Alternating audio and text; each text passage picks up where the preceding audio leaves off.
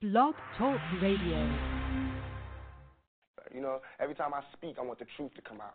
You know what I'm saying? Every time I speak, I want to shiver. You know, I don't want them to be like, they know what I'm going to say because it's polite. They know what I'm going to say. And even if I get in trouble, you know what I'm saying? Ain't that what we're supposed to do? I'm not saying I'm going to rule the world or I'm going to change the world, but I guarantee that I will spark the brain that will change the world. Anybody know who Willie Lynch was? Anybody? Raise your hand. He was a vicious slave owner in the West Indies. The slave masters in the colony of Virginia were having trouble controlling their slaves, so they sent for Mr. Lynch to teach them his methods.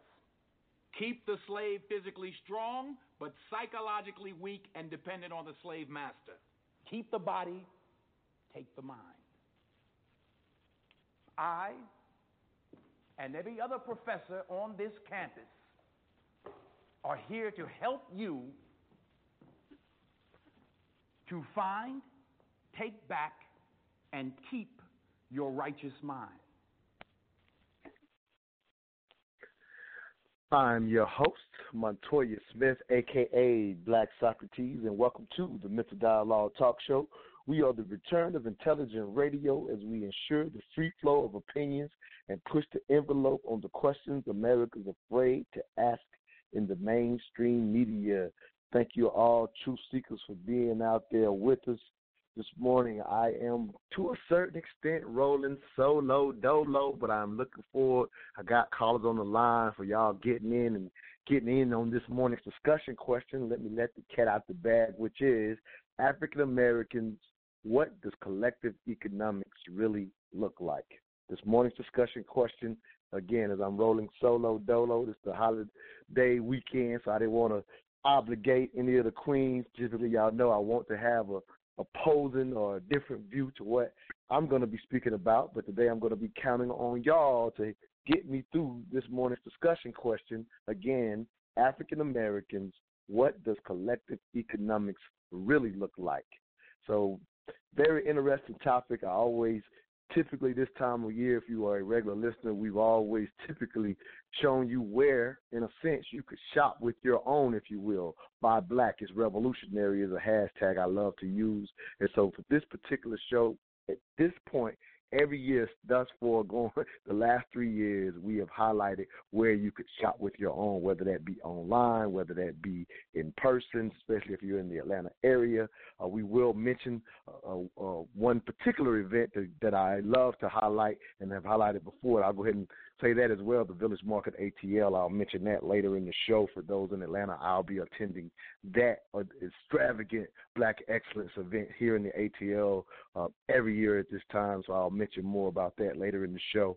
So, again, love to speak about that. This time of year is perfect. As we all know, yesterday was Black Friday, and some of you probably chose to get out there and, spend some of your money, and some of you, maybe like myself, not big into holidays in general, and then spend too much money or maybe zero. For those who, kind of take it that way. If you are a follower of me, you might have saw my video yesterday kind of talking about people who fall in both categories, and I basically said leave one another alone to a certain extent. Let people be.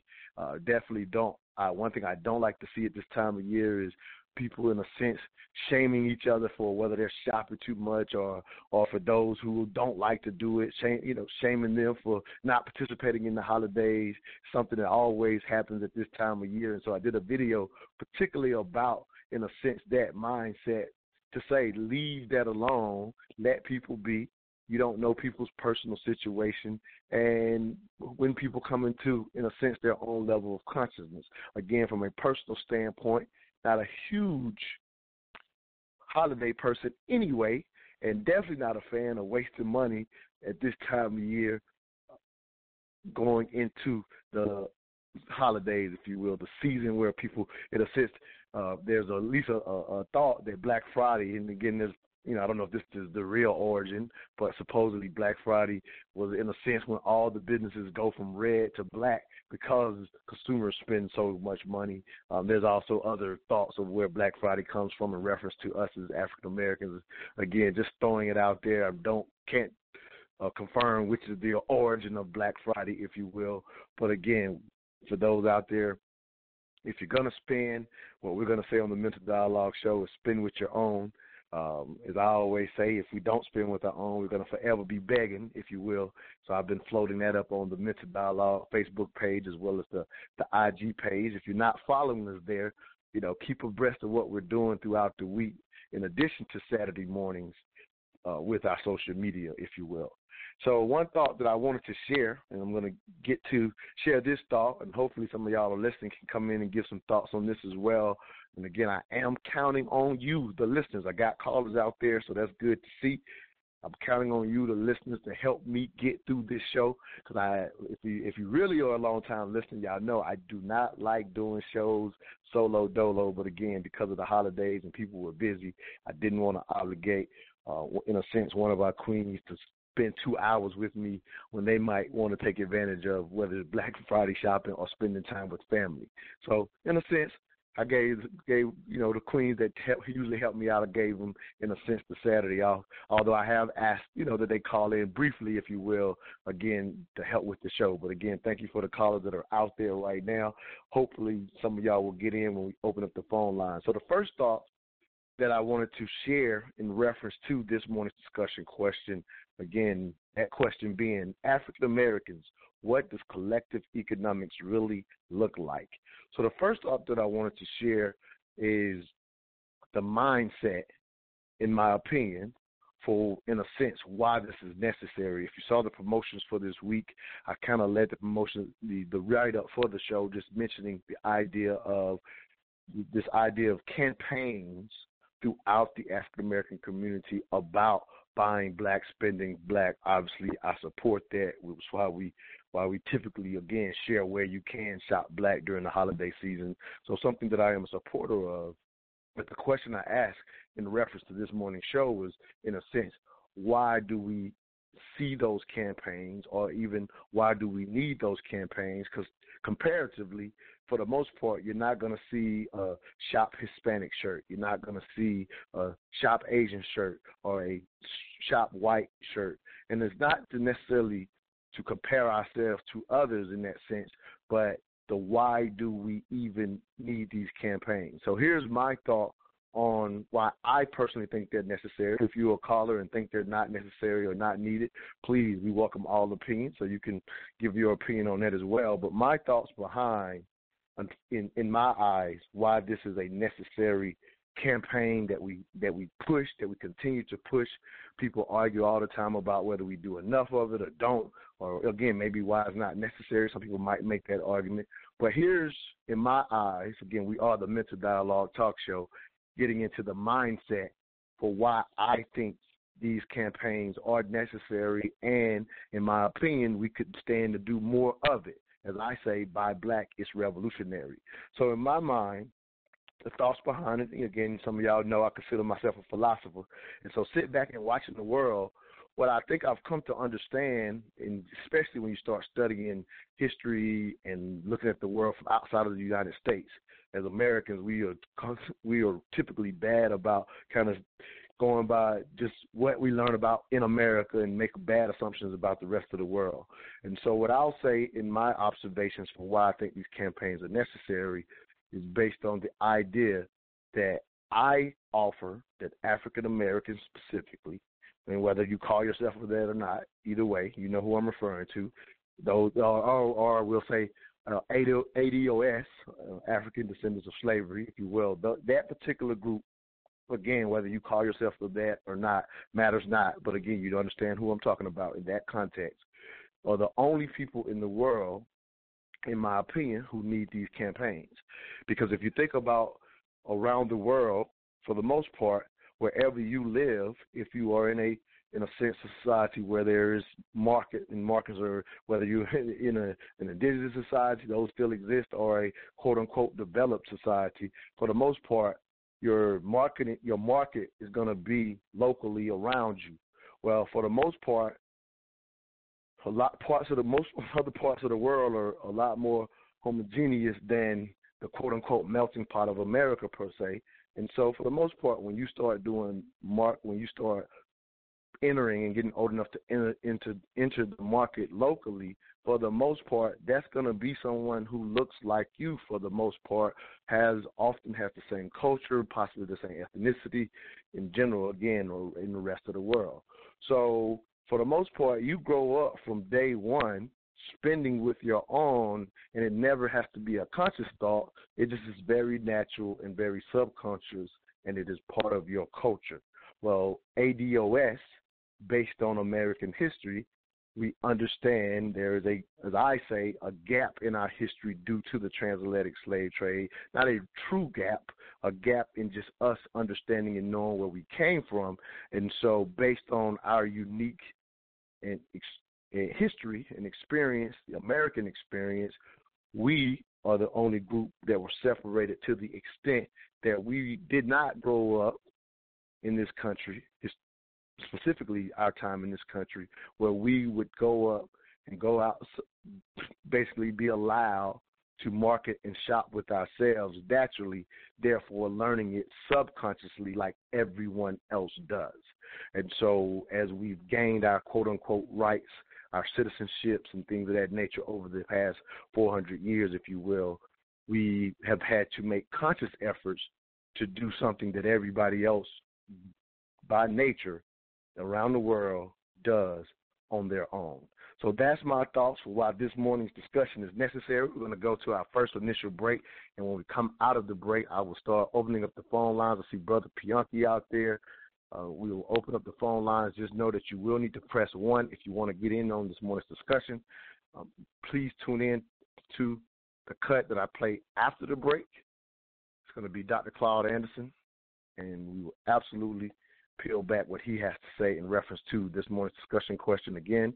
African Americans, what does collective economics really look like? We'll be right back. All I ask is that you think. Karate for Children is offered every Sunday at Mount Vernon Presbyterian Church Gymnasium from 2:45 to 4:15 p.m. for ages 5 to 14 years old. Children will learn Japanese karate as well as self-defense prevention skills to handle today's situation, like bullying and child abductions. For only $10 a class, children will gain confidence, self-control, and focus, all while having fun and getting good physical fitness. There are no bench warmers because everyone participates. Come join our family every Sunday at 471 Mount Vernon Highway, Northeast, Sandy Springs, Georgia, 30328. For more information, call B-Champs at 770-643-1286. Again, that number is 770-643-1286.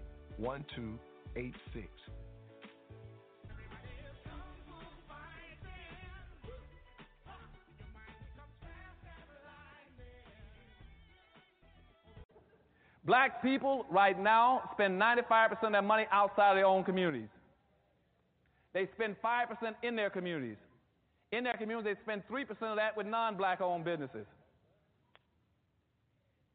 Black folks try to live off of 2% of their disposable income. They keep 2% every year. Then they take that 2% and put it into a savings account, a bank, and then they can't even get a loan from the white bank they put it into. Now, anybody's right mind knows that it's humanly impossible for you to live off of 2% of your income. It can't be done, but we keep trying to do the impossible. Why do we keep trying to live off of 2% and you know it can't be done? So what happens then is every night, every black community in America goes bankrupt when the last non-black in a black community closes up the store and cleans out the cash register and goes home. We go bankrupt from that night until the next morning. And the reason we're doing that, the reason we're so impoverished, is because other groups are also boycotting us. We don't have any business structures in our neighborhoods because others are boycotting you. As long as you live, you'll never see a white person because his money is bouncing in his own community. So he's not going to let his money bounce in your community. So when he gets money, he keeps it. You don't see him getting in his car on a Saturday morning, like this morning, driving down to a black neighborhood, getting out of his car, going into a black store, buying a black-made product. He doesn't do that. If he does do that, I told y'all before, take a picture of it if you see it. It might be very valuable one day. Welcome back to the Mr. Dialogue Talk Show. I'm your host, Montoya Smith. a.k.a. Black Socrates. This morning's discussion question, African Americans, what does collective economics really look like? As we hear a cut from Dr. Claude Anderson. Again, I am a huge fan of Dr. Claude Anderson. So he gives his viewpoint of the idea that we spend 95% of our collective income, if you will, or monies outside of our own community. And I will throw up, before I get to you, the callers, I got a couple calls I'm going to get in here. I will throw up. I played that post because, again, he's obviously typically respected our community as someone who has insights and talks, if you're familiar with his book, Powernomics, which is basically a blueprint or a plan for, in a sense, how we can, in a sense, raise our wealth and play in the game of capitalism. And, again, I even highly recommend that you read that book.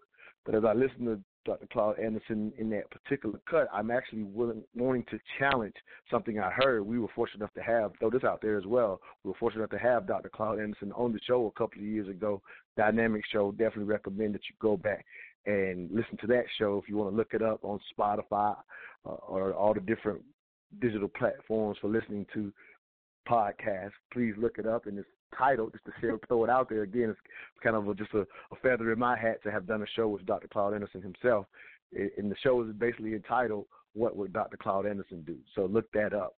But in reference to that particular cut, as he's breaking down how much of our money goes outside of out of our own community, and for the most part, that's the part that I do agree with, as I heard. But at the end, when he kind of mentions and breaks down at least his perspective on our lack of business structures inside of our community, inside of our own communities. In my opinion, I think he, to a certain extent, contradicted himself near the end when he first mentions, when he says we don't have any of these business structures due to the other communities boycotting our businesses, if you will. And then he obviously gives the kind of humorous example of that, white guys not getting up to go to our neighborhood to go buy a black-owned product. And so in my opinion, and please call in if you have a different opinion, we definitely endorse and welcome that on this show. But in my opinion, when he says we don't have these business structures because these other communities are boycotting us, from my logical perspective, which I, again, attempt to do that at all times, he's almost basically saying without the support of other communities, we cannot have business. And I'm not saying it's exactly what he was saying, but I'm saying from my viewpoint of what he was saying, it's a contradiction with, obviously don't think he realized it in saying it, because in my eyes, I'm hearing that as saying that's what would be necessary in order for us to have business structures, because his words were, that's why we don't have these business structures in place. And then when he breaks down in his eyes what a white guy wouldn't wake up and do on a Saturday morning, for example, or even this holiday, for example, I wouldn't even say, and again, I wouldn't even say that's necessarily the case either, because I remember I've had on a lot of business people on this show. There's a brother by the name of Dwayne Drawn who's on this show, and he loves helping our community think about business. He's a very successful businessman, and he always said this one thing, where he said when he's doing business, he's not doing black business, he's doing business. And I think that applies from the standpoint of in the idea of us starting businesses. While you can have niche businesses that focus on our community, but on a larger business structure scale, from the aspect of having a business that's not particularly niche towards our community, then absolutely cultures will support that if you provide a quality product to the market, because for the most part, how many products do you go out and buy and know who the actual owner is? So when you start doing business, you're not going to be boycotted, in my opinion, from what I hear Dr. Claude Anderson say in that particular cut. So I wanted to kind of start there. I'm going to open up the phone lines and see what y'all thoughts are. But again, I'm just kind of throwing it out there. And I'm saying I'm not even suggesting that one difference is the thing that makes this show go or not. But I'm just kind of pointing it out that when I hear Dr. Claude Anderson say that, and because we revere Dr. Claude Anderson so much, we would just kind of ride with that train of thought and have this concept that other people are not going to do business with us. And when I talk to my friends who do well in business, they're absolutely thinking the opposite. So I bring this up because we are meant to dialogue to discuss our mindset, because if we're going to, in a sense, fix this morning's this concept of collective economics, or as I say, what does it really look like, I think we have to have, in my opinion, a better understanding of what that looks like in order to move forward, because I think repeating things that nobody else is going to support you can affect how well you do business or the type of business you may choose, if that makes sense. And so that's my foray into what does it really look like to address, in a sense, our collective mindset about collective economics, if you will. Let's go to our first caller.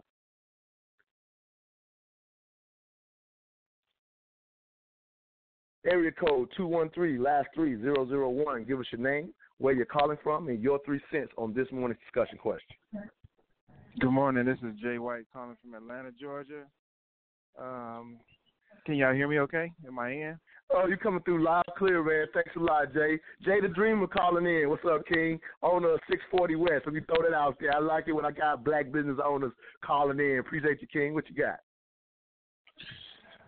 Just listening to the dialogue. I respect you. I respect Dr. Claude Anderson. And I most importantly, I love and respect our community. However, I feel like in order for us to move forward, we have to understand, and I don't have all the understanding, just my observations, of course, our value system has to change as a people. When you talk about changing the community, the things we value, and what are we willing to release and let go. We just have to re-identify our value system as a collective if we're moving as a body. That's one. Two, when you realize what that value system is and create your products, your services around that, then, we're not necessarily soliciting the support of outsiders because their value system may not be our value system, and that's okay. But I think in order for us to live or have something sustainable for us, we can't keep up with somebody else's value system and expect for us to thrive. So with that said, cooperative and group economics, I believe that's where we come from as a culture. But I think we have to go back to that in order to truly be successful. Jay-Z said in one of his songs, forget what you're selling, what are you making? Their grass is greener, and they always raking in more. So, and that's not to say that, again, their dollar is greener or anything like that, but what are we manufacturing? No, of course not. Yeah, what are we manufacturing? What are we creating? Nobody's going to create anything for us to help us to overtake what they're doing. It just ain't going to happen. So I think our value system has to change.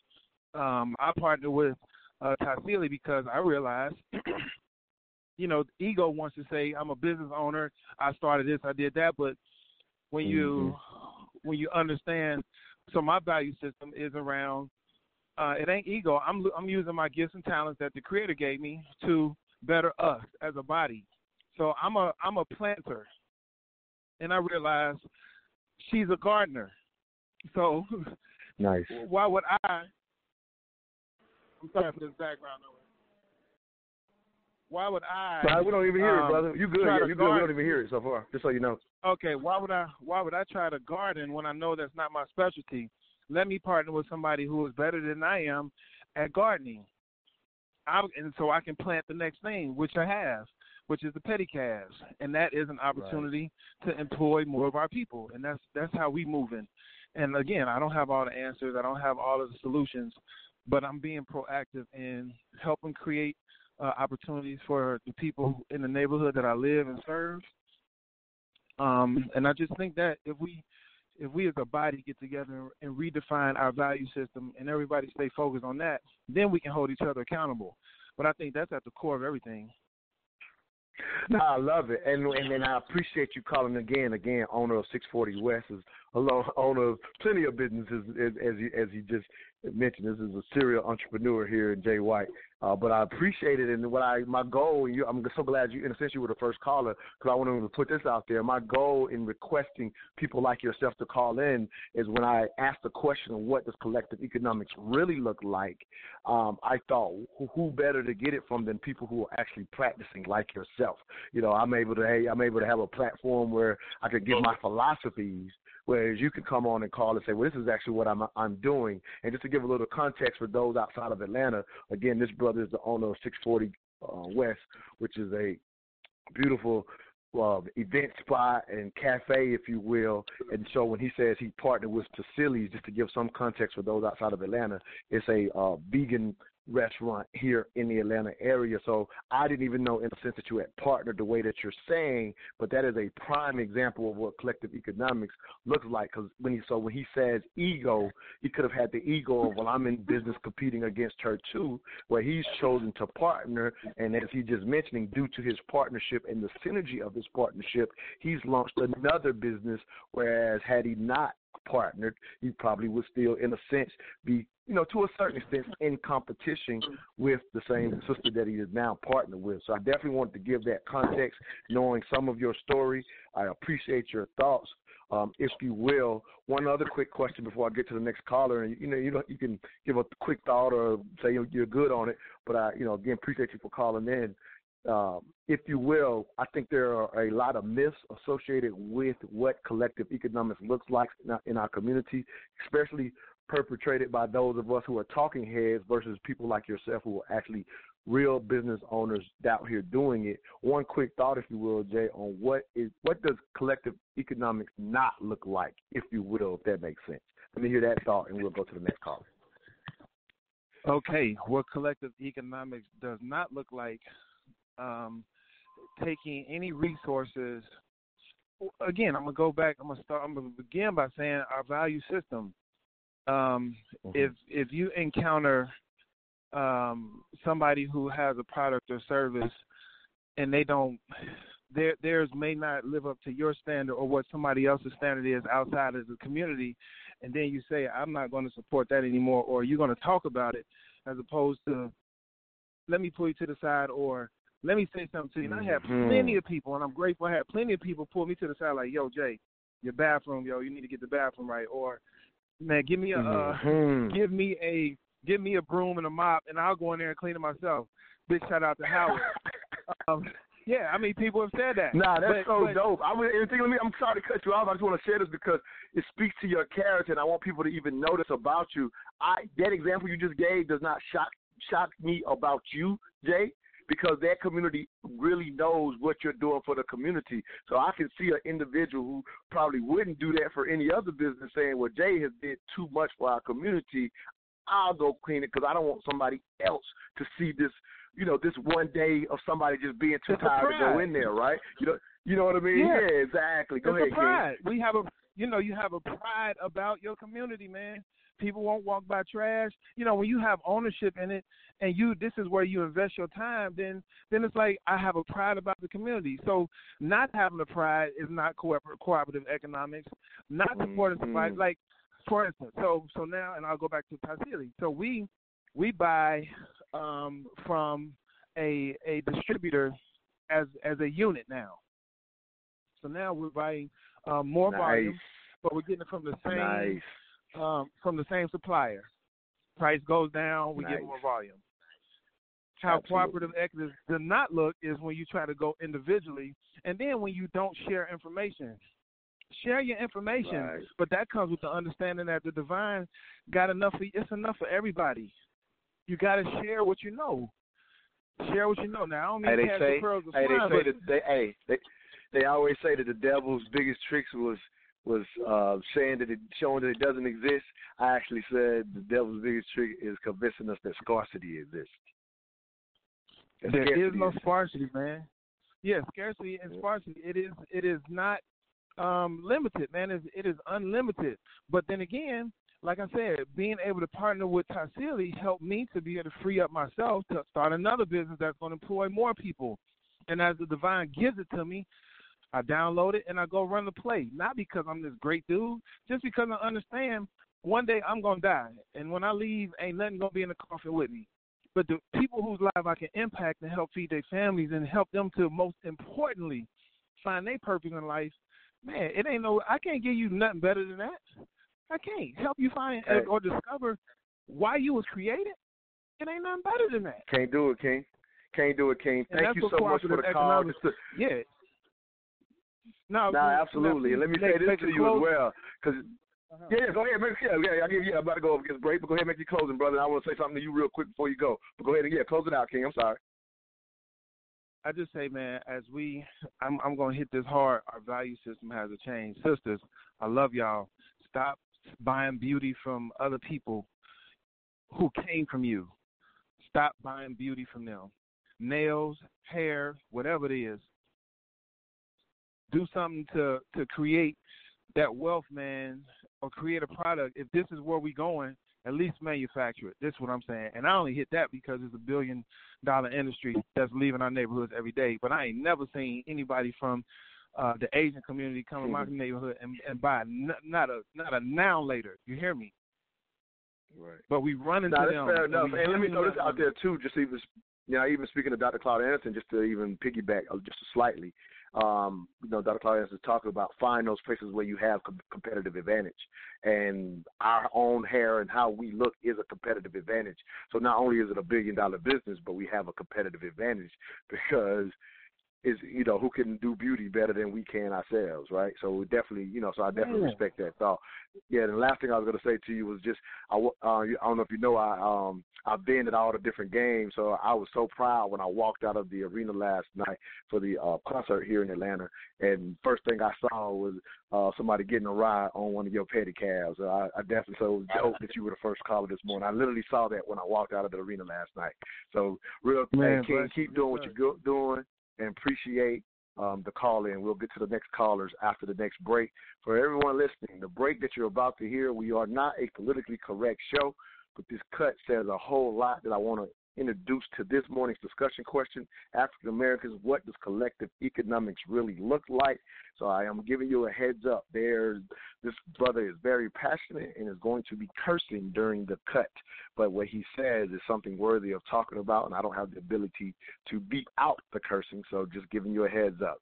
If you detest cursing, you might want to pause just for about 3 minutes. But other than that, if you can bear with it, I think you're going to hear why I chose to use this cut for this break. You're listening to the Mental Dialogue Talk Show. We'll be right back, where all I ask is that you think. Say some shit to y'all that I seen yesterday that made me smile, but it hurt me to my heart. There's a house next door to me that's been abandoned, and the yard, the grass high as hell and everything. There's a couple of abandoned cars out there beside the house. Well, yesterday I get off work about 7 o'clock. A Mexican guy pulled up. He said, "These your cars?" I said, "No." He said, "I just bought this house, man." I said, "All right, that's what's up." He was like, "You know whose cars these is?" He said, "No." He said, "Well, I bought the house, not the cars." Okay, I'm like, cool. I'm thinking he just coming to look at the house. I go back in the house, do a little straighten up. I swear to God, I walk back at the house. Now, I'm getting off about 7:20. It's fucking 9 Mexican trucks just pull up. They got fucking beer, lights, and shit, right? So I'm like, what y'all finna do? He said, we finna fix this house. I said, what kind of crew you got working after 7 o'clock? He said, these my friends.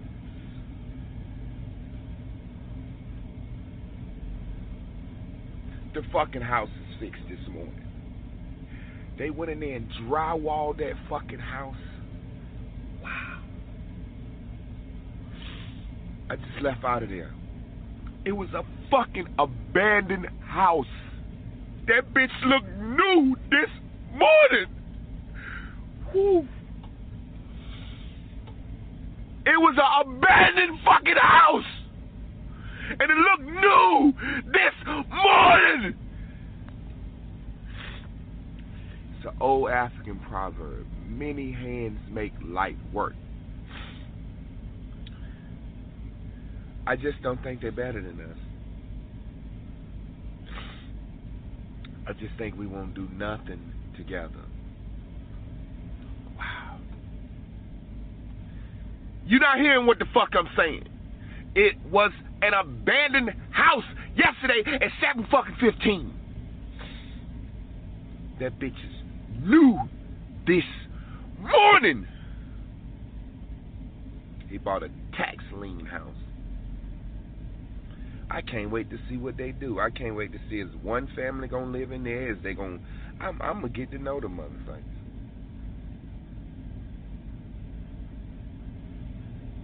You best believe me, when I make some money, I'm gonna do it. I'm gonna bring us together, and I'm not fucking with a lot of people. Welcome back to the Mental Dialogue Talk Show. I'm your host, Montoya Smith, a.k.a. Black Socrates. This morning's discussion question: African Americans, what does collective economics really look like? Again, excuse the language from that cut, but again, we are not a politically correct show. Our point is to have honest and direct dialogue, and so again, if you are new to the show, may be a little shock to your system. If you are a regular listener, from time to time, again, not the way that, in a sense, I particularly choose to talk, especially on the show. But again, we're not opposed to just, in a sense, keeping it real, if you will. And as we hear this cut, some of you may even be familiar, seeing that video. It's from a couple of years ago. I know it popped back up in my mind as I was preparing for this show, because it's been 2 years since I've seen that video of, again, just a brother in his car talking about how his the home next door to him was an abandoned house, and one day later it looked brand new based on the scenario we just heard, which clearly is a very, very effective concept of collective economics. And I remember when the video, in a sense, at least went viral a couple of years ago, at least in my time. Some of you may have seen it. What I constantly saw was responses on my timeline from blacks was how we won't do the very example we just heard, which is, in a sense, buy a tax lien house for cheap and do exactly what we just heard. In a sense, the essays got their bid together and knocked it all out, right? And so what I come to learn, even after that example, because I remember that, again, this video, that, in a sense, can be a common practice amongst workers, construction workers per se, that are in that industry, where they may do what we just heard and they end up doing it for one another. So as they build up funds, even like he said, he wanted to see who's all going to stay in the house. But I've heard examples of maybe a bunch stay in the house, they get another tax lien, that same crew goes and does it for another home. And so over time, all the different families that are, again, assisting one another in fixing up homes, they do it for one another until everybody, in a sense, has their homes, build up money, buy a home on the tax lien, and they all, as the example he just gave, after they finish their day work, they go fix up each other's homes as someone picks up one from a tax lien. So it's not just that one example. That's what I've come to learn, that's a common practice. Sounds amazing. Again, this discussion of African Americans, what does collective economics really look like, I saw that video turn into whether we would do it or not, with a lot of people saying, oh, we just won't do that.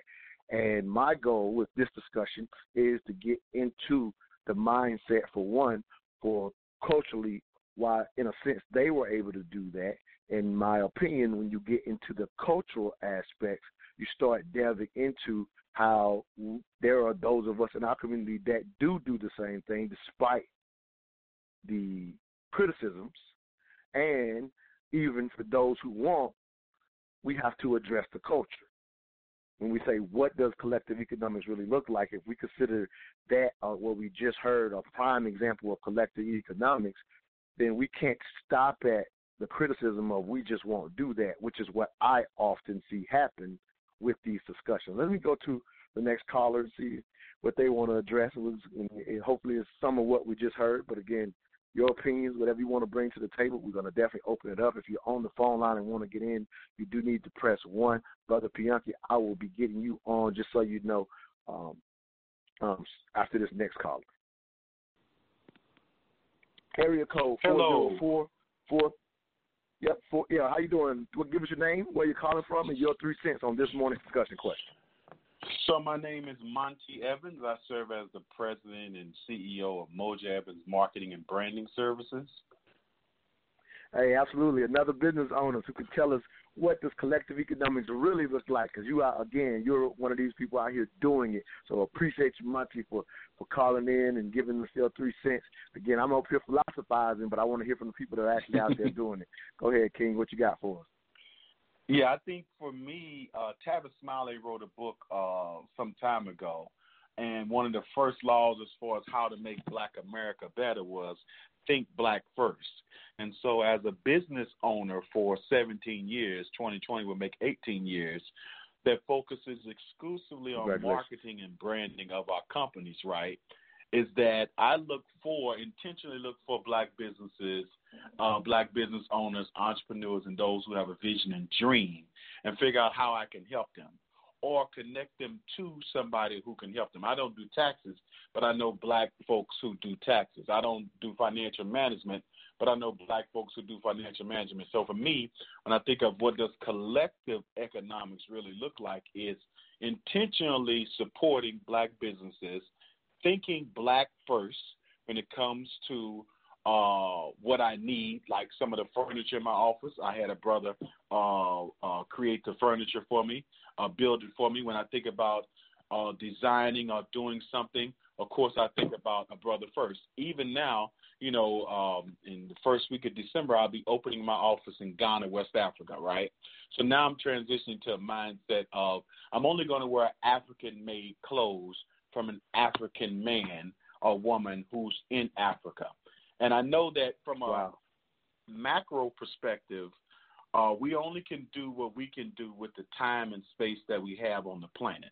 So I can't, and nobody has taken on the cause of the entire race when it comes to African Americans or people of African descent.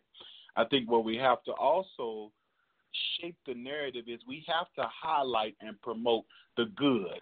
And we have to focus our attentions and energies on always talking about the positive, because what you sensationalize is what people will follow through on.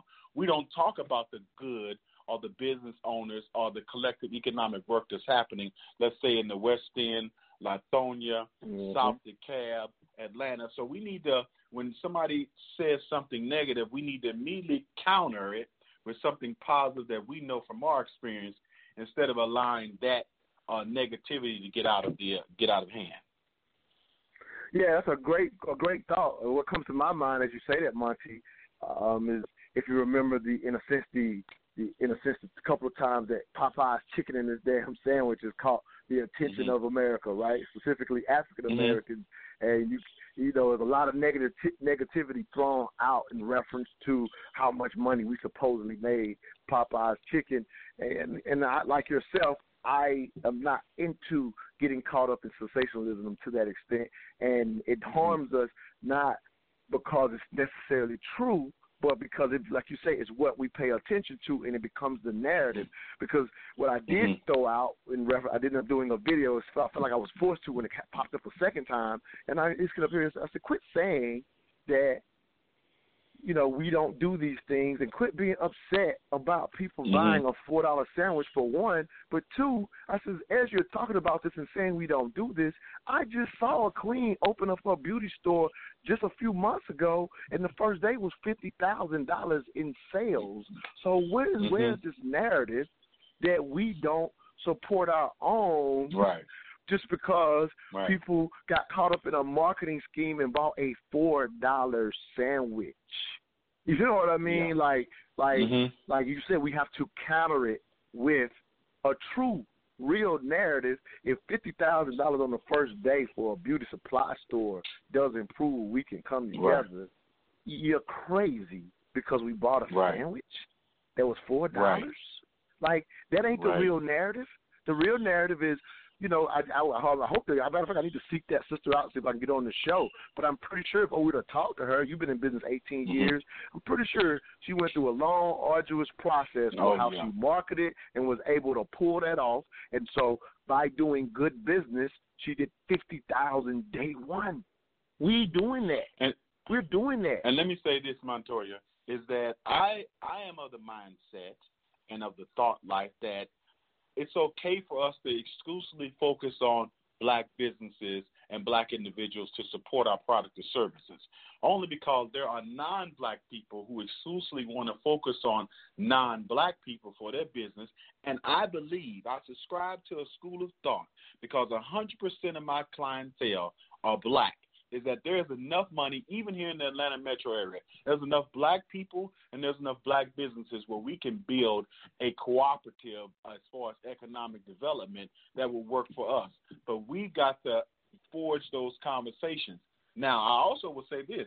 I believe those conversations are happening. I'm just not in those rooms, and because I haven't watched TV in, let's say, 6 years, and I'm controlled on what I consume as far as media and information, I believe, because I know we got Jay Morrison and we have quite a few other sisters and brothers in this city who are doing good, and they're working very hard to try to bring collective economics for our community together, and I'm just not in those rooms. No, absolutely. I highlight what Jay and Ernestine are doing. I love to highlight that because it's a real example. You are an example. I'm glad to be connected with you here in the Atlanta area, and look forward to our partnership that you and I have agreed upon, and look forward to sharing it with the Mr. Dialogue Community Club. Thank you for your thoughts, King. We are up against the break. I got Brother Pianki. I got to get in the next and another caller as well. Thank you for your 3 cents this morning. Take care. All right, Brother Pianki, we are up against another break, so I'll get you coming out of the break. You're listening to the Mental Dialogue Talk Show, where all I ask is that you think. We'll be right back. Square Business Entertainment brings you their latest hit, I Really Want You, by Taylor Pace. Take a listen.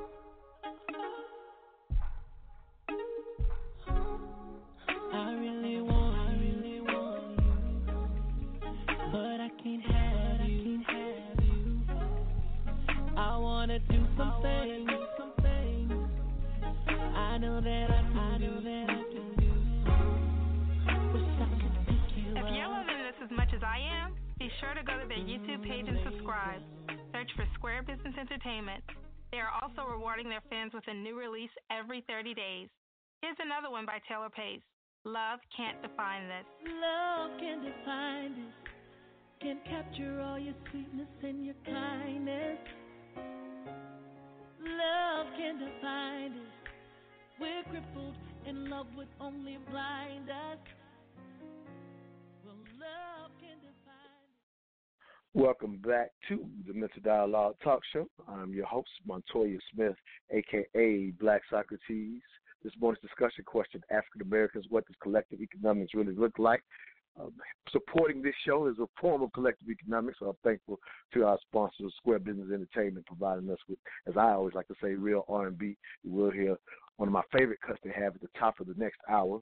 But just throwing this out before I go to Brother Pianki, myself and Monty Evans, again, owner of 18-year business owner himself. He threw out the name Jay and Ernestine Morrison.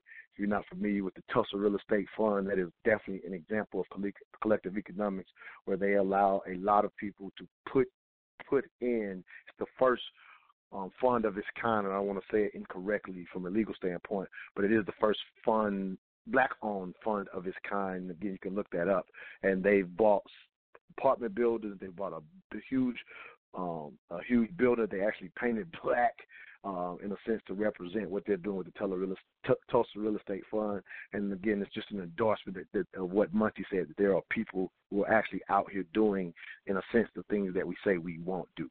Let me go to Brother Pianki, our number one caller to the Mental Dialogue Talk Show. I asked him to call in, as he is I think if I'm saying this right, Brother Pianki, out of St. Louis, you are, in a sense, a retired businessman at this point, but you are always beautifully offering your services and thoughts to things that we could do, typically from a collective standpoint. So thank you, King, for being with us this morning, and wanted to just, in a sense, tackle a couple of questions from you. You can jump in wherever we've already went, but ultimately just wanted to understand your perspective on what does collective economics look like in your opinion? Thank you, King, for being with us.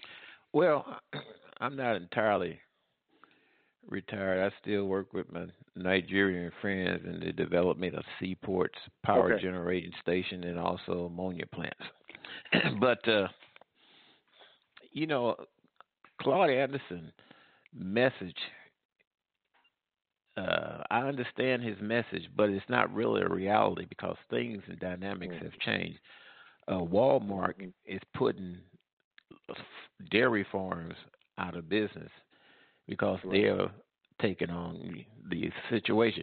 And also, now here's a niche market in dairy, and the dairy farmers tell you what's hurting them is that people are going to things like almond milk and soy milk. So that there is a market.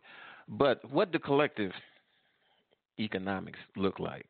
Collective economics look like that group of Mexicans that was fixing up that house, but we're looking at it the wrong way.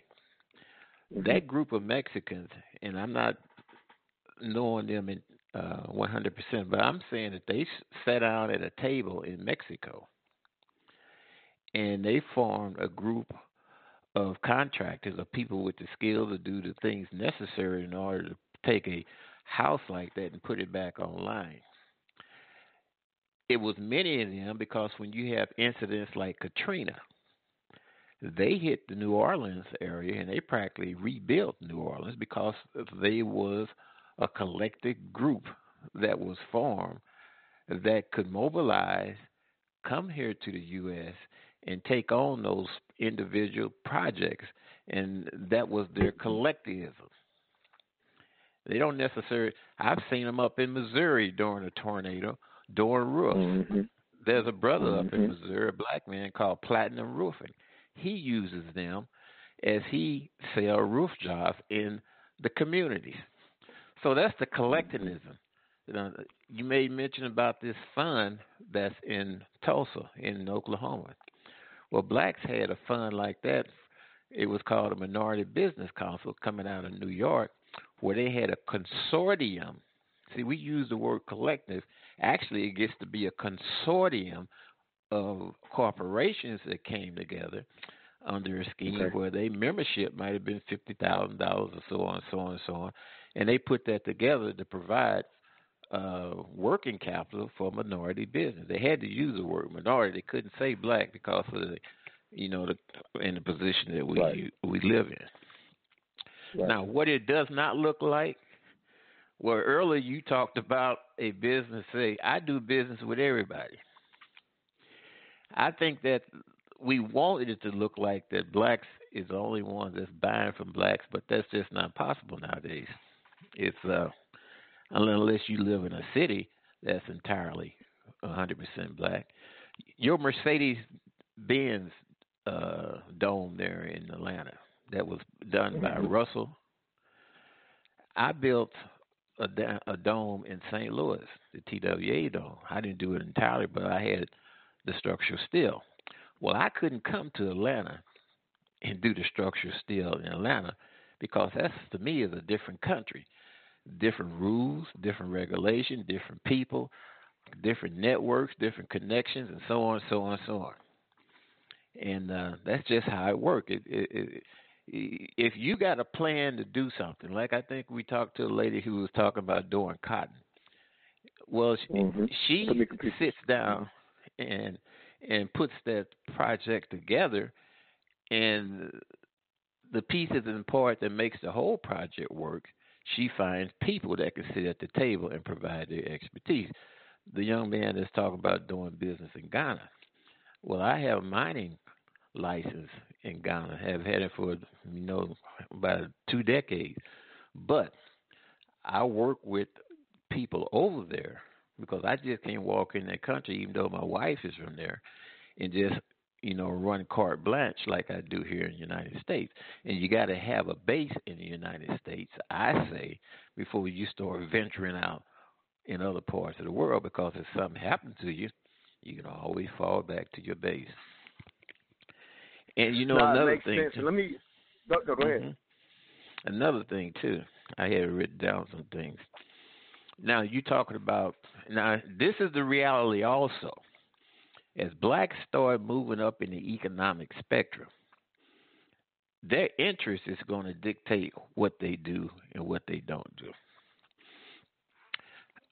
Cortez, the representative in New York that's talking about the Green New Deal and doing away with petrochemical operations.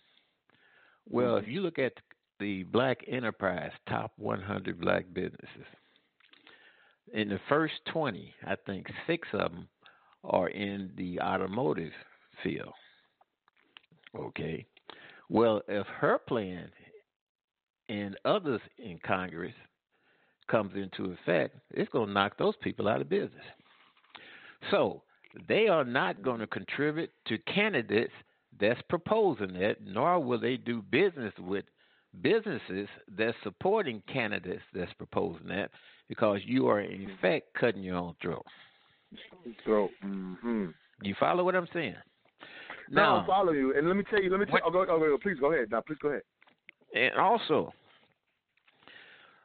what you're saying is good to get people thinking, but just don't move off of the emotions of what you hear. There's more important things that go with the overall scheme of the thing to make it work good.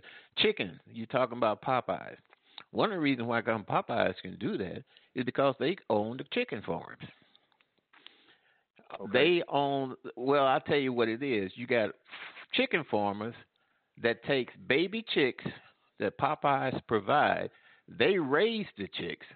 Then Popeyes would send harvesters in to harvest the chicks and pay that farmer what, basically some set prices, which is very, very minimal.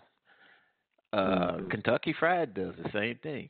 McDonald's do the same thing with cattle ranches, so they control the prices of the beef. They don't ever have to worry about what their price is going to be. So that's how if you're going to have a chicken store, a chicken restaurant that's selling fried chicken dinners, well, you need to raise the chickens, you need to process the chickens, you need to have the storage and transportations of the chickens that comes to your restaurant. Now, here's the beauty of it. You just don't sell to your restaurant. You can also sell to your competitors. If your competitors want to undercut your chicken dinner for about 50 cents, that's fine. But they still buying the chickens from you. That's collectivism too. Well, and that's one area where I know you and Dr. Carl Anderson absolutely would agree, because he always conceptually talks about vertical integration, and that's what you just mostly spoke to, is don't just have the chicken, the restaurant itself, and call yourself an owner if you have the ability to vertically integrate. And that is the perspective, in doing that. But I think I also hear you saying this, and tell me if I'm wrong, but I also hear you saying in order to do that, the alliances that are going to be necessary in the realities of wherever you may live, like you said, if you're outside of a Detroit, outside of an Atlanta, the reality is those alliances to even take over even your own operations from a vertical integration standpoint is going to require typically making interactions with people who don't look like yourselves. Brother Monty Evans has been able to beautifully do his business that way, but it's particular to that business. I think I hear you saying that if you're going to move into other industries, it's not reality to think of it that way for certain industries, in particular yourself, who's done business in all type of industries that's required you to make alliances with all type of people, but you, in a sense, always being conscious of the fact that you want to leave a legacy, for your grandson, for example. Brother Pianki, again, is not only my number one caller. I invited him to do a show over a year ago, and it was a beautiful show, and him talking about, what the legacy that he wanted to leave, and now he has a grandchild who's taken up engineering and an awesome baseball player, and how all that applies and how all of that was on his mind in reference to him being a business owner and leaving a legacy. So just kind of shouting you out, Brother Pianki, and thank you, for giving your thoughts as well. Go ahead, King. And when you talk about the collectivism, I used to come from St. Louis. I live in the South now. Well, that's a whole different story. I used to come from St. Louis, down off of Memorial and Broadview, Avenue, the area. Memorial Drive over here in Atlanta. Talking about in Atlanta? Yeah. I used to bring him down there Memorial Drive. At least 4 times a year to train with Coach Phillips, who is Brandon Phillips' father. He's got an excellent operation that's going there. And I tell everybody I talk to along the lines of perfecting their young players, take your child down there to Coach Phillips. Now, one other thing.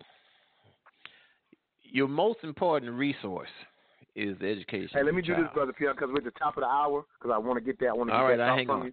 Let's go to the hang on for this. Let me do this quick break, and we'll get that thought out of the hour, and then we'll get to the next callers after you get your thought out. Thanks a lot, Brother Pierre. Y'all get back with you right after the break.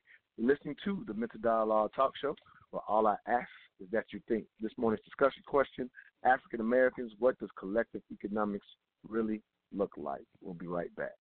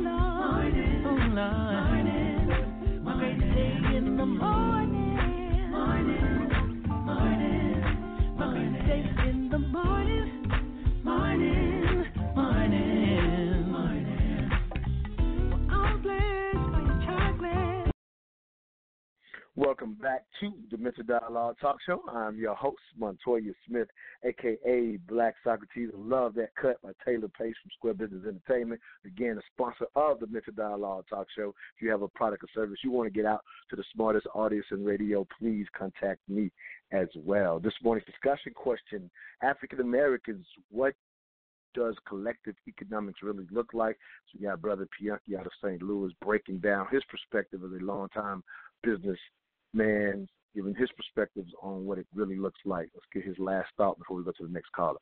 All right, Brother Pianki, we got you live again. Go ahead, King. And you know, the other thing, too, we're talking about the resource, and you know I speak about this all the time, is the education of black children. You have to get black children more into the sciences, more of them. They don't have to be all of them, but there's a process to see if they got what it takes to do that. And they have to have more hands-on experience to, like when I was coming up, we had electronic surplus stores, we had electronic kits, so on and so on and so on, where we could build things with our hand and see that light come on and off, of where we could have a amplifier for, like you using there where you are. We could see it work. And when we could have an annunciator when somebody coming or go out of a door. So that hands-on is what helps that child to become innovative, and they can look at a problem, and based on what they have in their hands, they can create these instruments that help solve their problems. Doctors treat the symptoms of problems. Engineers create things where their problem is no longer a problem again, and they have to have those type of mindsets. I'm sorry. If you look at the rest of the world, that's what they got. You go over into China, for instance. China got a whole city. That's all they do in that city is make floor tile. 28,000 shops that make floor tile. They supply floor tile for the whole world. Wow. And the same thing along other areas too. That's what it really looks like. That's what it really looks like. We're going to definitely get more into what you just spoke about. I'm going to play a cut by Killer Mike that addresses exactly what you're talking about. All right, I'm going to put myself on mute and listen because my computer is down today. All right. Thank you, sir. All right, sounds good. Thanks a lot, Brother Pianki. Let's get to the other callers and get y'all out. We're going to get y'all in. Again, I asked Brother Pianki to call in, so I gave him a little more time. So And again, he's our number one caller, so he definitely gets more time. All right, let's go to our next caller.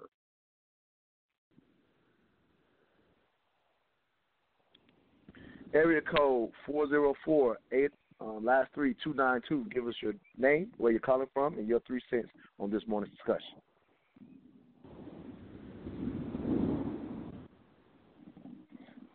T, can you hear me, King? Yeah, Montoya, can you hear me?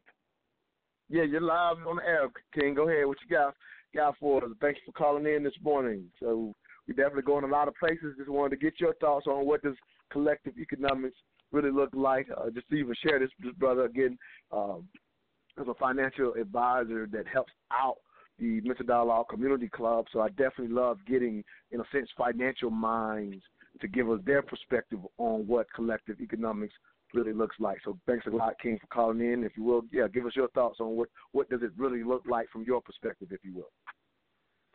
Sure, I appreciate the opportunity. Let me know if it gets too loud. I'm at an event today, so. No, you're good right now, King. Yeah. All right, cool. I want to hit it from two perspectives real quick. I want to answer the question in two ways. One, I want to look at it from a collective standpoint. You know, what a lot of people I talk to say when we start talking about collective economics. So from a group perspective, the conversation a lot of times ends up going to Tulsa, primarily, Black Wall Street. And, a lot of people I talk to say, we need that again. We need our own community full of our own businesses, selling our own products and services, which is great. That's wonderful. I would love to see that. But we're not there right now. And there's a lot of work we can be doing right now to build towards those communities, which brings me to, my personal perspective on, what group economics looks like. For me, I just want to walk you backwards real quick and look at our communities. Communities are built from families. Families are built from individuals. So for me, the starting point when I talk about group economics starts with the individual. As individuals, we need to want to participate in group economics. And, a lot of times we think, well, that's what all Black people want. And I'm going to touch on that in a minute because that's not necessarily true.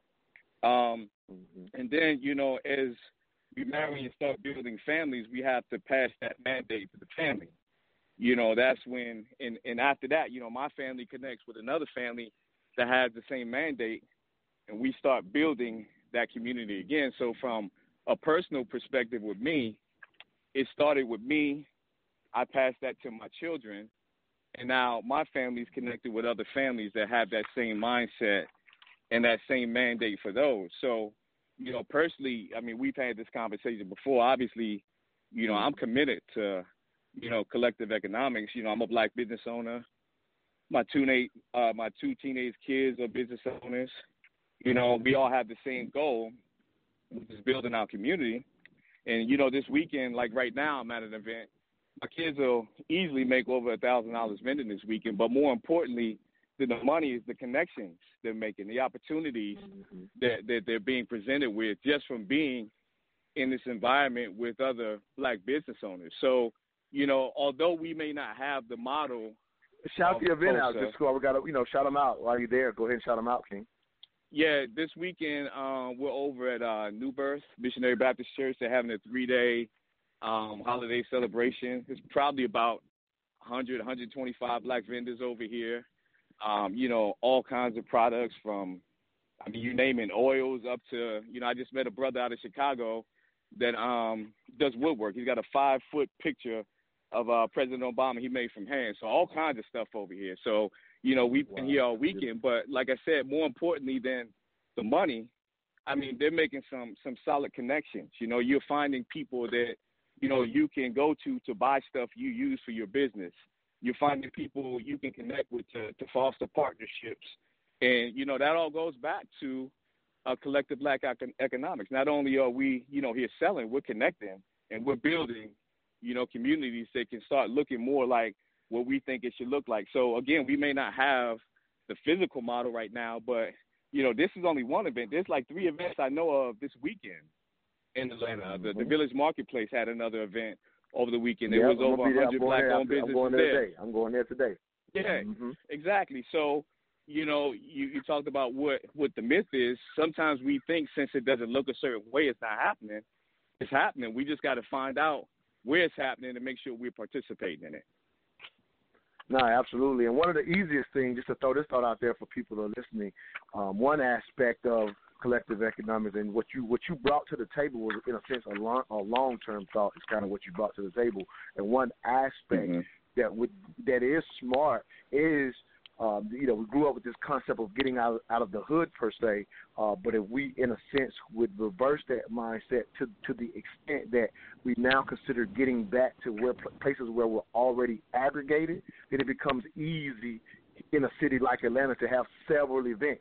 You're telling me 100 vendors over there. I know for a fact the Village Market has another 100 black-owned vendors that I'm going to go to, with Dr. Key Hallman and her event. I'll be there this afternoon. So it's beautiful for me to hear, whereas the Village Market kind of was, at least for me over the last few years, kind of like the epitome of it, but to hear that there's another event with just another 100, again, you can't do that everywhere, but you can easily do it in the Atlanta, in the Detroit, in the Jackson, Mississippi's. And so Maria Richards, she was the one who came on my show a few years ago and talked about that concept of considering coming back to the places that, in a sense, that we, in the early 1900s when we moved out of the South per se. It's not saying everybody should come back to the South, but wherever we're already at, there's an opportunity to do these things that we're talking about. And I don't want to keep you too long, but I want to share a long-term thought that you brought to the table when you talked about, like I said, the idea of people saying getting back to Black Wall Street, and you basically broke down this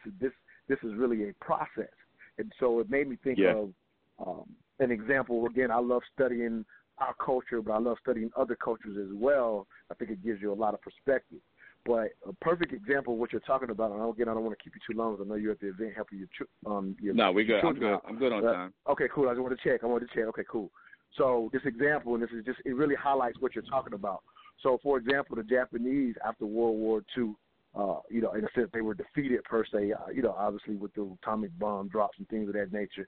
But, again, the world, to a certain extent, came together and said, well, how do we assist, in a sense, building Japan back up after dropping these bombs and, creating, different agreements and things of this nature. And so pretty much the Japanese kind of conceded, we're not going to necessarily build up a navy again because that's how they had become, so powerful and decided to, in a sense, try to rule the world. At least that's the perspective we're given in history, right? And so one of their agreements was, okay, we won't build up our navy again for all of this assistance. Well, I've come to learn that in their concept, or I guess whoever their emperor was after this happened, conceptualizing saying, okay, how do we rebuild our country? Again, after having, 2 bombs dropped on 2 of their major cities. One of their perspectives was that they wanted to make relationships in the United States. And so their perspective was send people here, have people immigrate here, as in a sense, as much as possible. And so when they would have their people immigrate here, their concept, and I'm not saying we have to follow this concept, but I just want to let people understand how long-term thinking works. So their concept was not only would they send people from their country here, immigrate here, but they gave them an edict saying, hey, go get into industry. We want you to assimilate as much as possible. Then their reasoning for it was they wanted to understand how we were doing manufacturing. They wanted to understand it. So their thought process in doing that was assimilate as much as possible, get into these positions, learn how they manufacture, bring it home. So quite often, and we still see this in Asian cultures, if you're familiar or know any, but quite often they gladly take on an American name. And of course, we think it's just simply because their given name, they don't want to even go through the heart of having us, mess up their names. That's a part of it, but they literally, at least the Japanese particularly, came here and their concept was assimilate because they thought make a friend, they'll give you more information. And so literally some would immigrate permanently, some would come on temporary visas, come back. And so people know this history. So for a long time, once Asian products started coming to America, what were they? They were copies of what we were, in a sense, leading an industry, right? So all the things that would come from out of that part of the world were just replicas or copies, or not as, in a sense, not as good as American products, if you will, right? Right. Because they literally was just copying. Well, not only were they copying to get started and get their money up, you know what I mean, coming here and assimilating, and that was their edict. What they were also doing was, now that we have the process down, they wanted to innovate the process. We can't build up an army, but they became very efficient in science and technology. So once they copied our process, they wanted to spend their energy and time and money on being able to innovate the process. So by copying and assimilating and spending years doing that, eventually they got educated and went very hard in STEM and were able to improve on all the processes that they had copied. And eventually now we know that area of the world to be the leading air providers of technology and even cars per se. Like when the first cars started importing here, they were known for the most part to be, you know, the weakest cars. American cars were the leaders. Now, every year, American cars are competing with the Toyotas and, you know, and things of the world of who has the best or most efficient car, because they copied us and surpassed. So I give that long process because that was their thought process to rebuilding their country. So they didn't have people in I'm pretty sure they, you know, I don't know their full history. I'm pretty sure when that was the edict, there were plenty of people saying, no, we just need to keep doing our own thing. You know what I mean? Yeah. Yeah. I'm pretty sure there were people that were saying that. But, yeah, right? Go ahead. No, I'm saying to your point, it's definitely a process. The challenge I've seen in our community is that there has not been the planning part. Like you say, they came together and came with a plan and executed.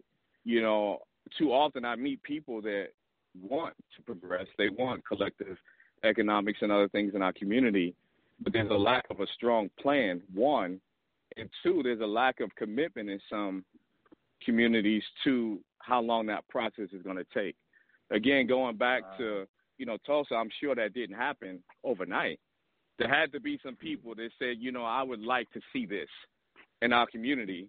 And again, they connected with other people with the same vision, the same mindset, and the planning process began. And, you know, you may know this better than me. I don't know how many years it took for the community to actually come together and become as successful as it was. You know, some people may have not been able to see the fulfillment of that because it may have been, you know, 10, 20, 30 years. I don't know the numbers. But, again, A lot of times we want to see it, but we don't have the plan or the commitment to how long it would take time to fulfill that. So, you know, other and in addition to not how long. Right. Go ahead. But let me throw this out. We're up against the break, so I'm going to have to cut you off. But thanks a lot, King. But I'll just say, when it comes to the long term, but even the process to do the long term, sometimes we're denying the initial process, which might include alliances, building, going off to school, learning. You feel me? And whereas we're saying we don't even got to go to those schools. Like, no. The process is kind of what took Japan to become the leading technology rulers of the world. That started way back after World War II, and it took them 20, 30 years to start competing competitively with quality products. So, again, just a great example. We are up against the break. Thank you so much for your 3 cents. We will get to 706-958 coming out of the break. You're listening to the Mental Dialogue Talk Show, where all I ask is that you think. We'll be right back. Karate for Children is offered every Sunday at Mount Vernon Presbyterian Church Gymnasium from 2:45 to 4:15 p.m. for ages 5 to 14 years old.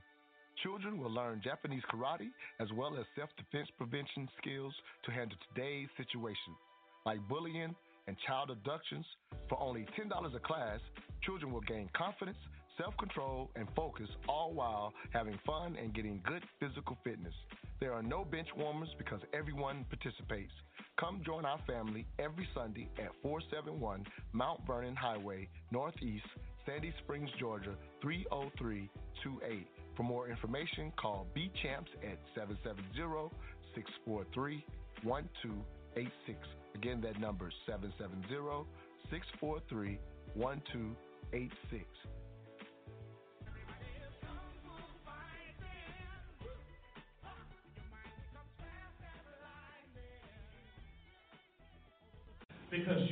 hundreds of thousands of dollars building things, be that construction, aviation mechanics, pouring concrete. You need to start thinking, what am I going to do to be a part of the economic atmosphere in my community to make it better? We need to start as black men targeting the merchant class. What does it take to own a gas station? What does it take to own a 5 and dime store? What does it take to own a dollar store? Because there are a group of people who do business in our community every single day that care nothing about your community. And nor should they. They don't live there. That's just their trap. They come, they open up their sitco, they do business with you, they close it. They don't care how it looks. They don't care how your women are talked to. They don't care if you're respected or not. Right. The only way to end that is to become the merchant class in your community. If I were young people, I would start encouraging the rappers I like to buy something in my community. All right, if you from Zone 6, I don't need a playground. I don't want you to give me a community center. I want you to buy 3 apartments. I want you to do what Rollo did in the Bluff. I want you to buy a set of apartments. I want you to renovate them, and I want you to give me affordable rent. Right? And I'm going to still like your gold chain. I'm going to still like your car, but I need you to put something back in the hood for me. And if you say it, they'll start doing it. Shouts out to 21 Savage who's doing it. Shouts out to Black Youngster who is doing it. Shouts out to Rocco who's building a subdivision. Shouts out to me and T.I. who bought a famous restaurant called Bankhead Seafood, and it's coming back. You understand what I'm saying? So start requiring that of the people you look up to, and they'll deliver to you. They're not going to listen to me and your parents because we're old enough to hate. They're going to listen to you because you are inspiration, right? So young men, after you've decided, am I going to do a specialized degree or some type of trade skill people pay me for, or am I going to be an entrepreneur? Now you're in the business of having money, you're in the business of home ownership. Now it's time to make or marry the person that you are going to build more with. Right? I married a girl who grew up in a project, who dropped out of school, got her GED, went on to work at corporations, and learned how to be a businesswoman. And now, because of her, I own over $1 million in real estate. You understand what I'm saying? That only happens because I married that type of woman. Now, I made mistakes, and I made children with women before that, and that was not fair to them. It was not fair to my children, and it was not fair to myself. But because I married a woman who is a thinker and a grower, my children are great. My children and our mothers are at a better relationship than we ever will have. We're always going to be that way because financially, I'm taking care of my responsibilities. From a time perspective, I'm taking care of my responsibilities. And welcome back to the Mental Dialogue Talk Show. I'm your host, Montoya Smith, a.k.a. Black Socrates. This morning's discussion question, African Americans, what does collective economics really look like? I hope y'all could make out, wish I could have cleared up that cut. Somebody just so happened to catch Killer Mike coming out of an event, and they recorded it on their phone, and Killer Mike said a whole lot in that piece. And again, I hope y'all could capture and gather most of what he said. The two key things that I took from that cut is he talked about the concept of being in the merchant class and focusing the thing that Brother Pianki, in a sense, was just talking about, understanding what industries you need to go into, hands-on practicality, that these are the areas that need to be and should be the focus due to that's how you run a business. That's how you run a community. So, in fact, we just had conversations just a few weeks ago. We don't do too many political shows per se, but we did a show talking about politics with Brother Horace Williams, owner of Empowered, just to throw that out there. But in having that discussion, ultimately when it comes to politics, a lot of people fail to understand this, but the business class is who controls politics. And when I say that, people say, "Oh, shake their head, yes." But in reality, quite often we get emotional about politics, not understanding, in fact, how politics are really played. And so, if the business class, in fact, runs politics, your local politics, the only politics that really matter, then these edicts, such from a Killer Mike or a Brother Pianki, suggesting that these are the areas we should be moving in. They, in fact, are how we, in a sense, can take control of our own communities, and we could then avoid some of the things that we're always, quote-unquote, protesting about, if you will, not to necessarily go there. But that's one thing I took from what Killer Mike had to say. And the second thing, if you hear where he ended, he said he got on track because he married the right woman. And so when it comes to collective economics, quite often I see these discussions, I go to other events, and it always trips me out that one of the perspectives that's never mentioned in my, again, I'm giving my opinion here. If you differ, please call in and say so. But one of the easiest ways to focus on collective economics is find the right woman, stay with her, leave a legacy for your children, and as Brother T, financial advisor that called in and said, and ensure your children take that edict and run with it. And that becomes the perspective of collective economics. Now you're putting in the value system that a Brother Jay White called in the first hour and said, hey, here are the things that are lacking. If you heard the cut about what the Hispanic men or the Mexican men did with that home, as Brother Piucchi said, that started from a conversation or a meeting, back in a sense, their home country per se, but also, which is a big part of it, is the cultural mindset to do so. Culture comes from good, strong families.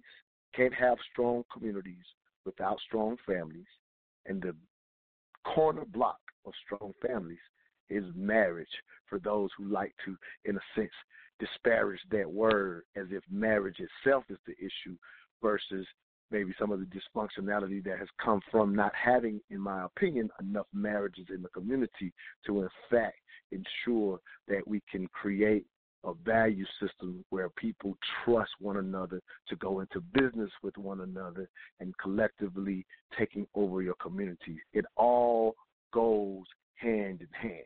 So that's my full thought on what collective economics looks like. Let's go to the next caller. Area code 706, last 3958. You are live on the air. Give us your name and your 3 cents on this morning's discussion question. Brother Montoya, what's going on, man? This is Roy Evans with the Jericho Broadcast Networks and the Black College Sports Network, man. Hey, glad to have you on, King. Right, hey, matter of fact, let me highlight this before you even start. Let me highlight this before you even start, because you made me recognize something that I want to say it to everybody, because one of our most listened to shows was from a couple of back in October when we did the show on the Byron Allen Supreme Court case. This is the brother that is partly responsible for why that case is in the Supreme Court. I know you probably didn't call to share that, but the fact that I know it, I'm going to highlight the fact that you didn't call in and said it, and I'll give a quick backdrop so you won't have to go down that path, because I know you didn't call for that. But basically, this brother wrote a letter saying, hey, I want to take these networks and get them on these larger carriers. Byron Allen took a liking to that letter and said, hey, this ain't just happening to me. It's happening to others out there. Maybe we should do something about it. So that's a small starting point, and I'm glad to highlight the fact that this brother didn't call my show. So I appreciate you, Roy. Go ahead, King. I'm sorry if I stole your steam, I had to put that out there, brother, because I think when you first shared it with me, I don't think I properly let you understand I needed to acknowledge the fact that you were that guy. So I'm now sharing it with my whole audience. Thanks a lot for calling in, King. What you got for us? Hey, no problem, man. Well, bro, I've been, like I tell you, I may not be able to call in all the time or listen to some. I'm listening a lot, but not able to call in. This happens to be one of those Saturdays that I'm actually not doing the game. Yeah, you know me working, brother. I get it. Broadcasting. Yeah. Right. But just to kind of circle back to something you just said about that really quick, because it ties into what you were saying. I caught the tail. I didn't get all of Jay's stuff, but I've been listening since Jay was on. And you of course I do a lot of stuff with them down at 640. Yep, I've been down there West. for. The funny thing is, ironically, when I was in the theater, I was the one that was taking someone that's a friend of Jay's around, showing them the space.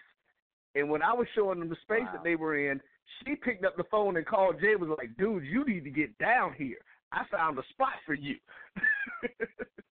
So we got to go back to the first thing that Jay said is about sharing information. Those are the 2 points that I want to jump on based on what you said. That was the first one. We can't be afraid to let those of us who look like us make something else. I don't care. I tell people all the time, I say, listen, if Jay make a meal, great. Jay makes a meal. I'm glad because Jay made a meal. Even if it's something I turned him on to, it doesn't matter to me because I know who Jay is as a person. I know he's going to reach back and even if he don't pull me, he's going to pull somebody. And, it's not going to be just one somebody. He's going to pull other people. Exactly. He's doing it. Exactly. Whenever somebody asks me about a venue, I got 3 venues that I light up right off the top, and they're all black-owned venues. And I say, y'all go check these people out. They're doing their thing. They're getting it going. The other thing was something that you just mentioned about the whole process piece of it, and the length of what they did over in Japan and how they took the time to do something. Let me tell you something funny about that letter. I wrote that letter to Byron Allen 23 years ago. Wow. I never knew he saw it. Because I never got a response from him. I wrote that letter.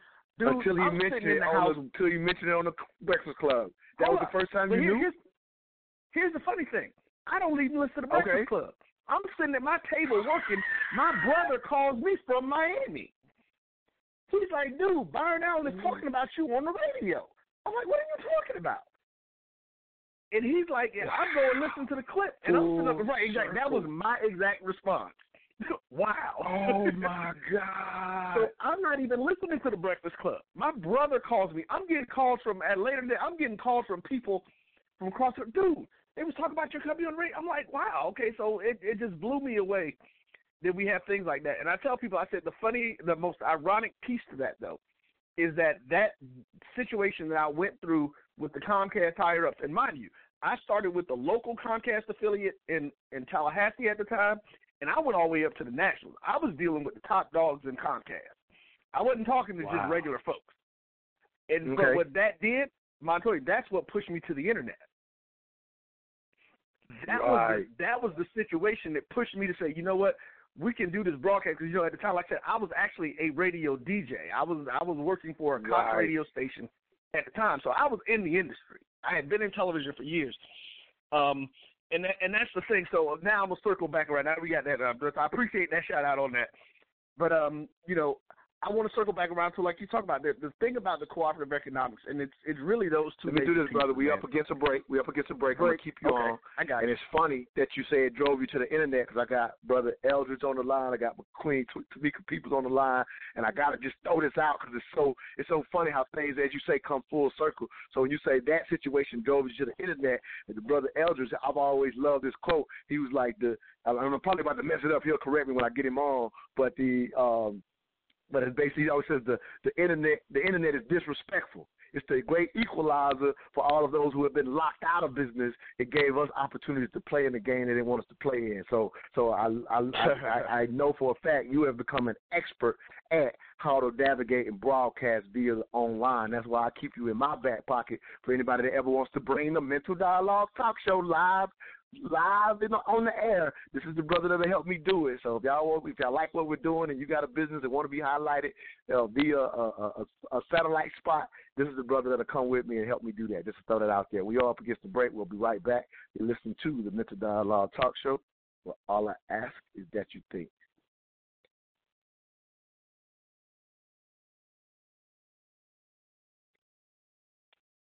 Let's see, I ain't as fast on the board like you are.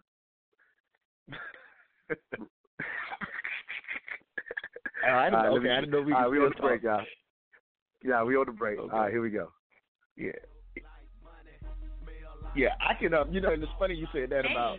Oh no, I can't do it on my show, brother. I can't do it on my show. Can't do it on my show. Oh, I got this at moneymotivation.com. It's fresh, right? Yes, and I love the message on it too. You are the hustle, huh? That's what the shirt says. I am the hustle. They embody the entrepreneur spirit, and what I like the most, it's more than a brand, it's a lifestyle for those who want to put in the work and expect to have the finer things in life. I also follow them on Instagram.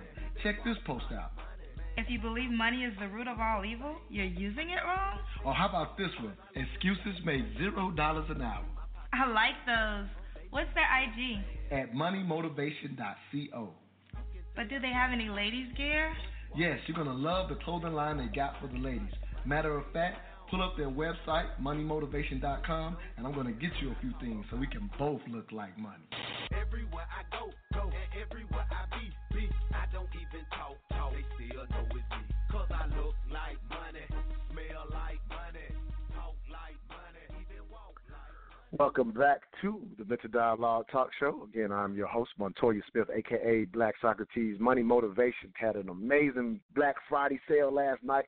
Some of my listeners got some of the gears from at every live experience, which is our end of year when it's December the 20th at Urban Grind, a black-owned coffee shop in the Midtown area of Atlanta.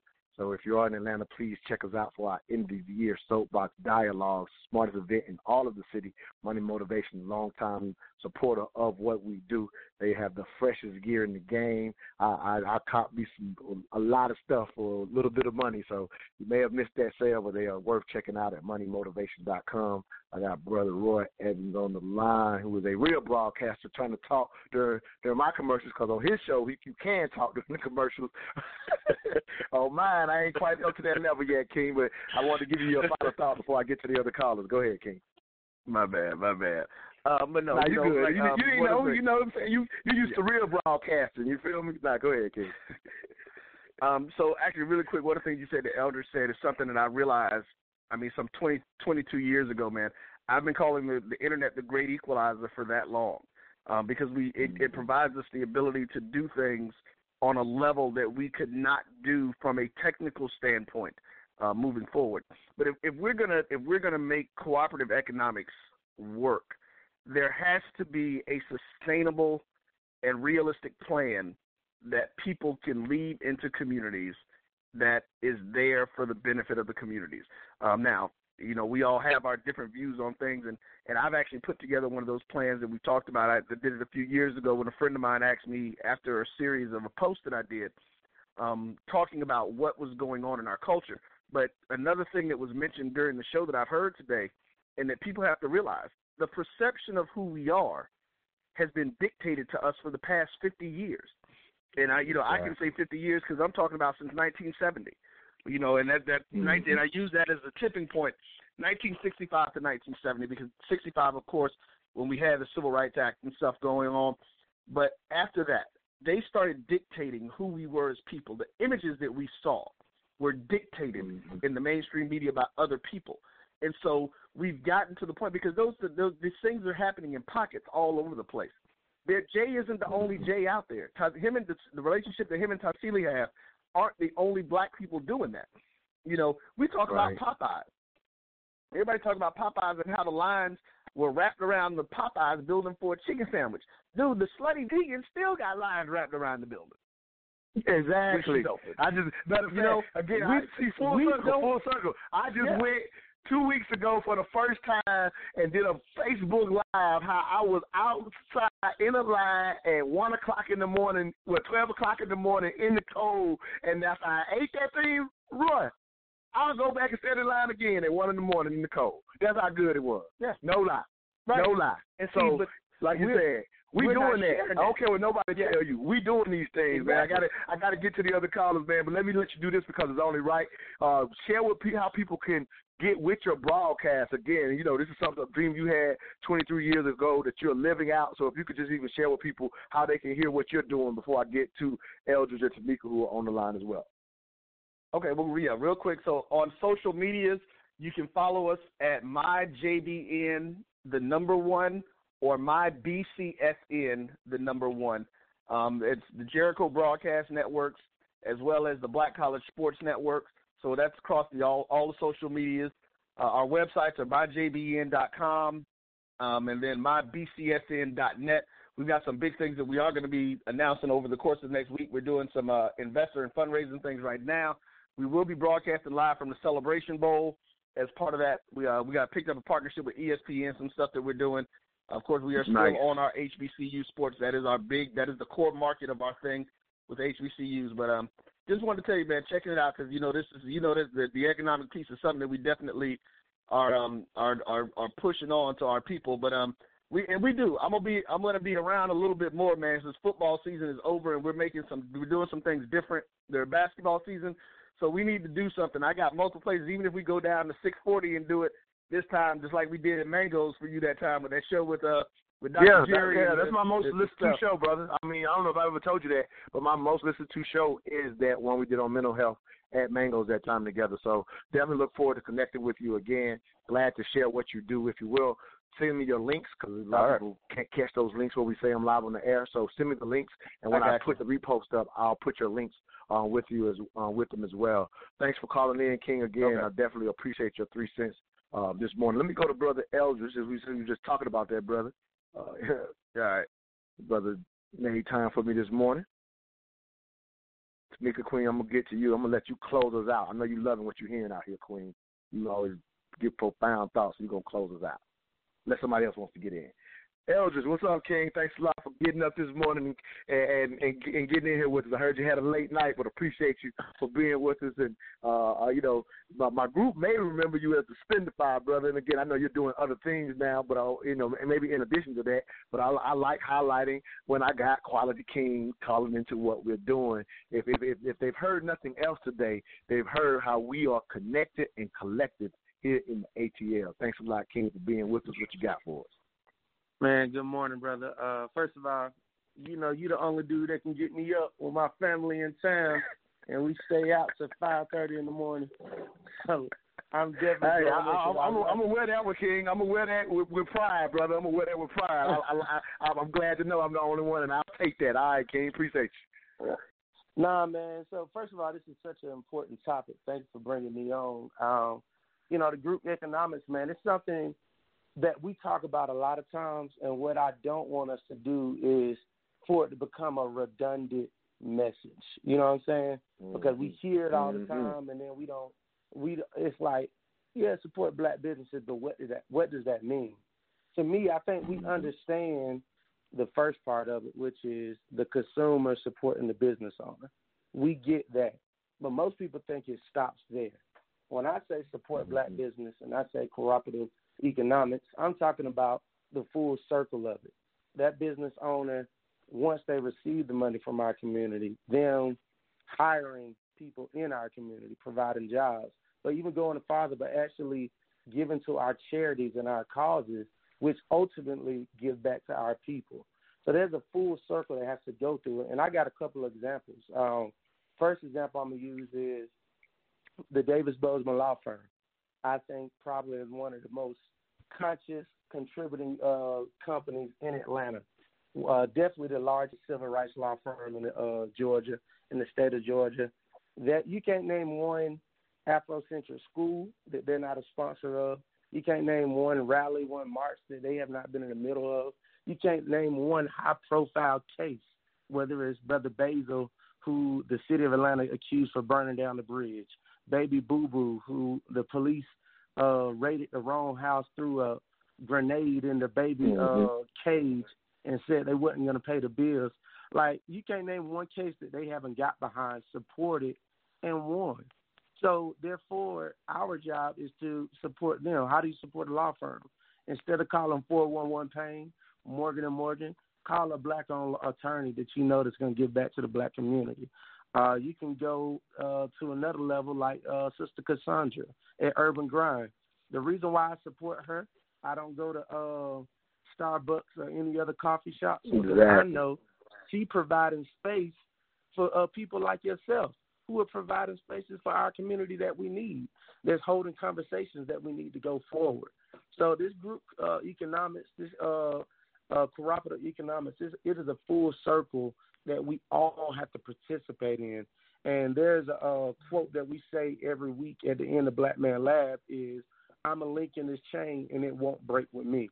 So you got to look at yourself as a link in this economic chain. And it's like, am I breaking the chain when I could go eat here, but I choose to eat there? When I can go support us, but I choose to support them. So every day I look at my finances as an opportunity to participate in this beautiful circle of economic increase in our community. Well said, King. Highlighting, matter of fact, thank you for inviting me to Black Man Lab. I got my first chance to go there just a couple of weeks ago. Blown away. I will be back. I don't know if that's something you want to highlight, because, again, I know you get behind a lot of initiatives, and I'm just thankful that, again, I woke you up after hanging out. You know, you really get down with your family, so I know y'all had a good time, and I know how you like to get down. So if you was out to 5:30 and you on this line, I ain't going to keep you no much longer, but if there's anything you want to highlight, I will give you that opportunity as well, because, again, I know you're behind a lot of initiatives. Go ahead, King. Appreciate you for your wonderful thoughts. I think what you said was very poignant. Go ahead, King. No, I appreciate you, man.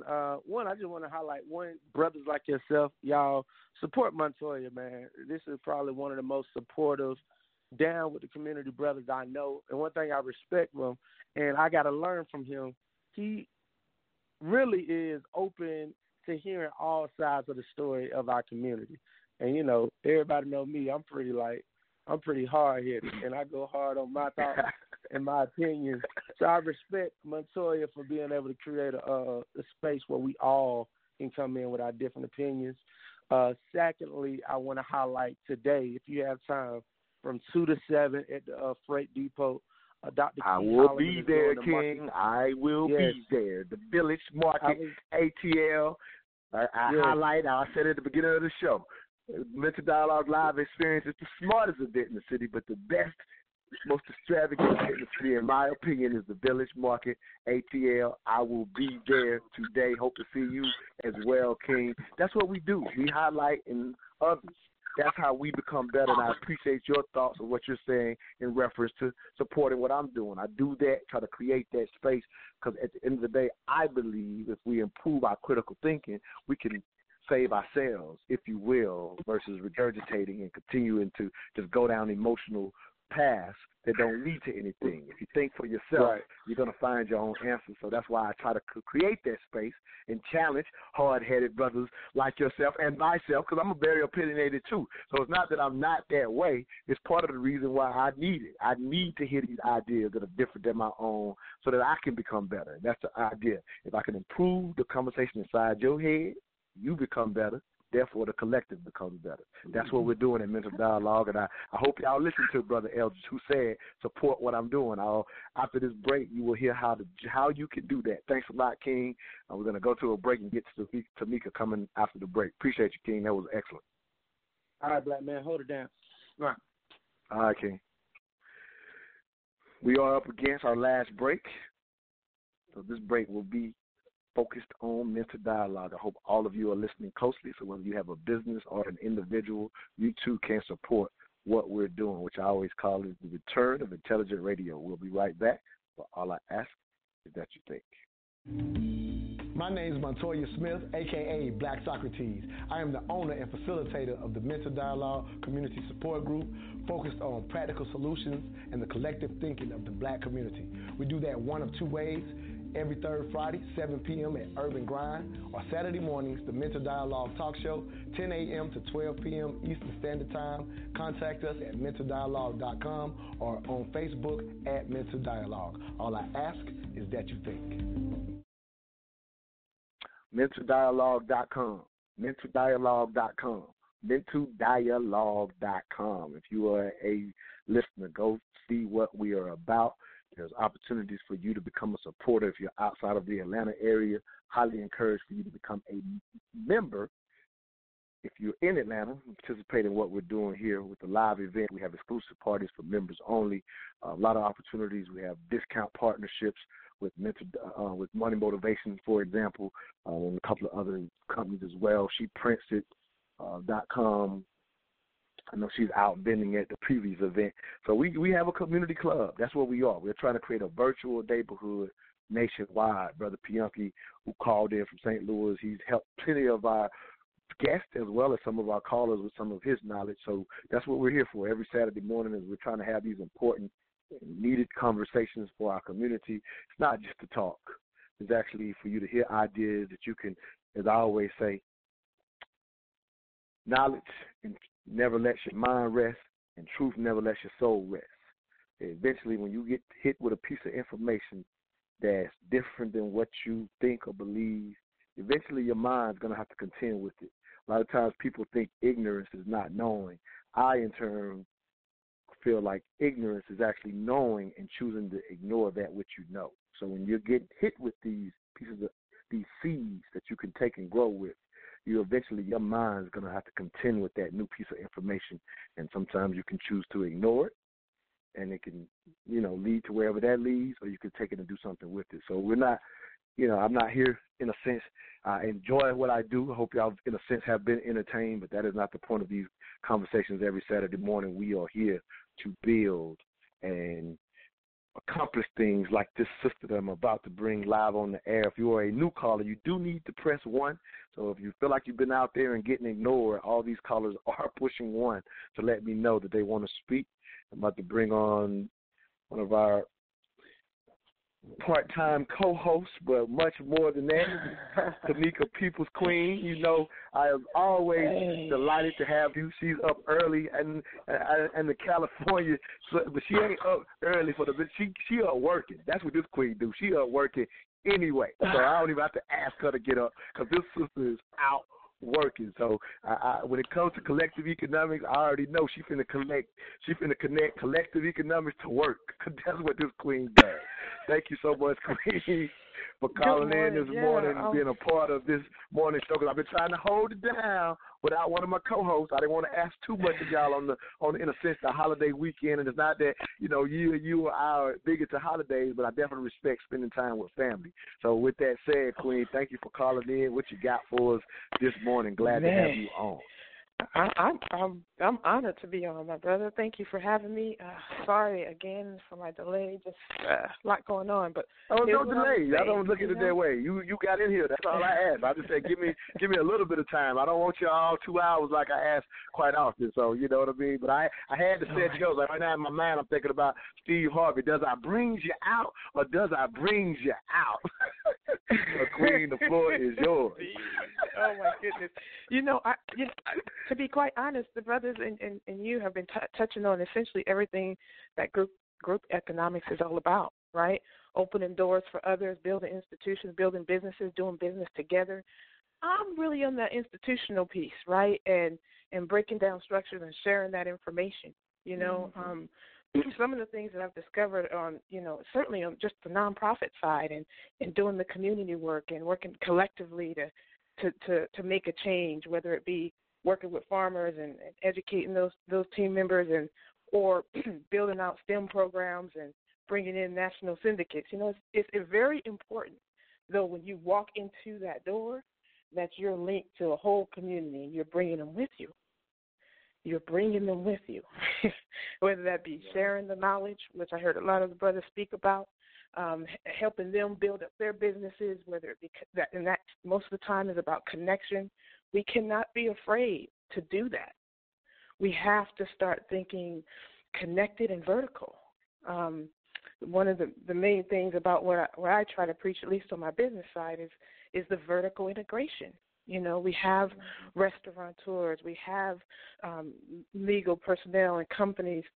How are we then taking that back and saying, I'm gonna only source from my black farmers, who we know are dying on the vine and losing our land, right? So it's just real important to stay connected, sharing the information, building institutions, and vertically grow together. We're all we got. We're all we got. And our spending power is a beast. Now, our institutional building power needs to be the next thing we start doing, whether it be in silence, because some things you can't do in public. When you're coming against giants, trust me, they're going to be looking out for that. So I'm honored to hear what everyone is talking about, and spending money with each other is great, but building community with each other is better. No, absolutely. And I so think that's when what we it's say all what about. does it really look like, no, absolutely. It includes all of those things, and I think just from time to time we can get caught off in our silos, or as Brother Eldridge mentioned, the concept of even, buying black becoming redundant, in a sense, because we throw it out there sometimes haphazardly or don't think about it, as we just said, from a vertical integration standpoint. And as all of the business owners keep highlighting the idea of sharing information, I even think about this one sister I follow, how she always talks about whatever my plug is your plug. All you got to do is ask. And one thing that unfortunately that in trying to learn how to navigate the world, or America specifically, the U.S. specifically, one thing that to a certain extent that has happened to some of us, which has moved us off of that cultural base of that willingness to share. Again, I'm not blanketing our whole community, but we do see sometimes individuals take on ways that are outside of our culture, which would include being secretive with the information amongst our own. And that's actually the opposite of how we collectively build. So as I hear you point that out, I want to kind of even just throw that out there, that sometimes we can get caught up in what I call American individualism, to the extent that you're trying to, in a sense, build it in competition with the very person that if you build with and synergize with, you could even be further along, like Brother Jay White mentioned, partnering with Tassili here, a local restaurant himself, instead of just being her competitor, if you will. And again, I'm not saying what I'm saying applies to everything, but it's definitely something that if we build culture, and I mentioned the concept of family and what role it plays in creating those values, then we can, in a sense, put those values to where we are sharing of information. We are collectively coming together and buying bulk supply versus having to charge higher because we're buying as an individual, and having our customers walk in the store and be like, well, I came to support, but your prices are so damn high. They're thinking it's your fault, not realizing that, in a sense, the inability to buy bulk is why your stuff has to be priced higher, if you will, while trying to be successful in business. All of it goes hand in hand, and a return to the things that you're talking about has to be the perspective to create long-term thought and value when it comes to collective economics. Any last thoughts, Queen? But thank you so much for being with us. Definitely appreciate what you have. I think I may have another caller I need to get to as well, so I'll give you one last thought and check on that caller. No, please take the caller in. Thank you for having us all this morning, and I appreciate all the brothers who've been able to share their thoughts, and I know everyone's thoughts is actually action. Economics, building community is action. So thank you, King, and you guys have a blessed. Absolutely. Let me highlight Tamika as a supporter, one of our members as well, way out in California. She is actually a full member of the Men of Dialogue Community Club. So I will tell everybody, be like Tamika.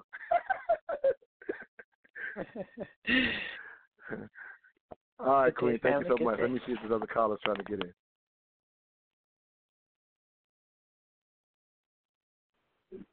(706) last 3958. Are you trying to get back in, or am I looking at the board wrong? All right, now maybe they're not trying to get back in. All right, no problem.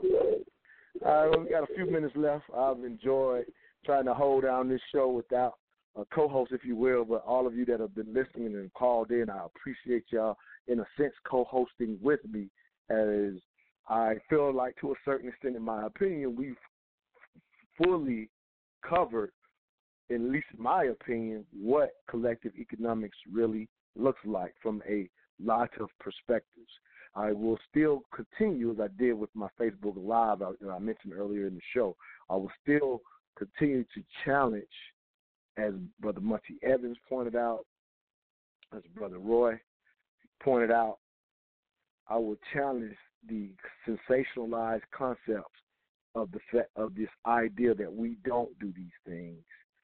Again, I am privileged per se to be in the Atlanta area, which definitely gives more opportunity. If you're listening and not in the area where there are a lot of people who look like yourself, then I absolutely understand it's not always as easy to possibly accomplish some of the things that we're talking about where you may live. So I will even encourage you to consider, from a legacy standpoint, Maria Richards' call to, in a sense, return back. We had the great migration of the early 1900s, but to consider getting back to communities if you've, in a sense, spread your wings. And again, I'm not telling you what this will work for everybody, but just something to consider, that if you, in fact, are about collective economics, if that's something that means something to you, or if you know, for the most part, a lot of our ancestors' history with collective economics was definitely a part of how they moved. If you're looking for a return to that and want to pass that on to your children,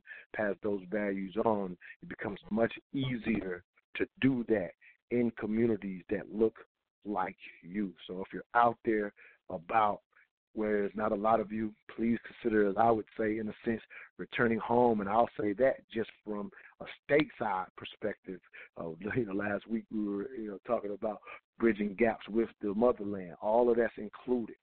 Bridging those gaps, or like Brother Pianki say, establish a foundation here and then make that bridge across and reach out to the motherland. Because as I always say, even in us trying to build up collective economics and gain more wealth in this country, it still can be quite difficult to compete for what I call old money, whereas you can make alliances with our brothers and sisters in the motherland and have new opportunities that may not exist right here in the United States. So something to consider as we think of collective economics, building that relationship with our brothers and sisters in the motherland, in the Caribbean.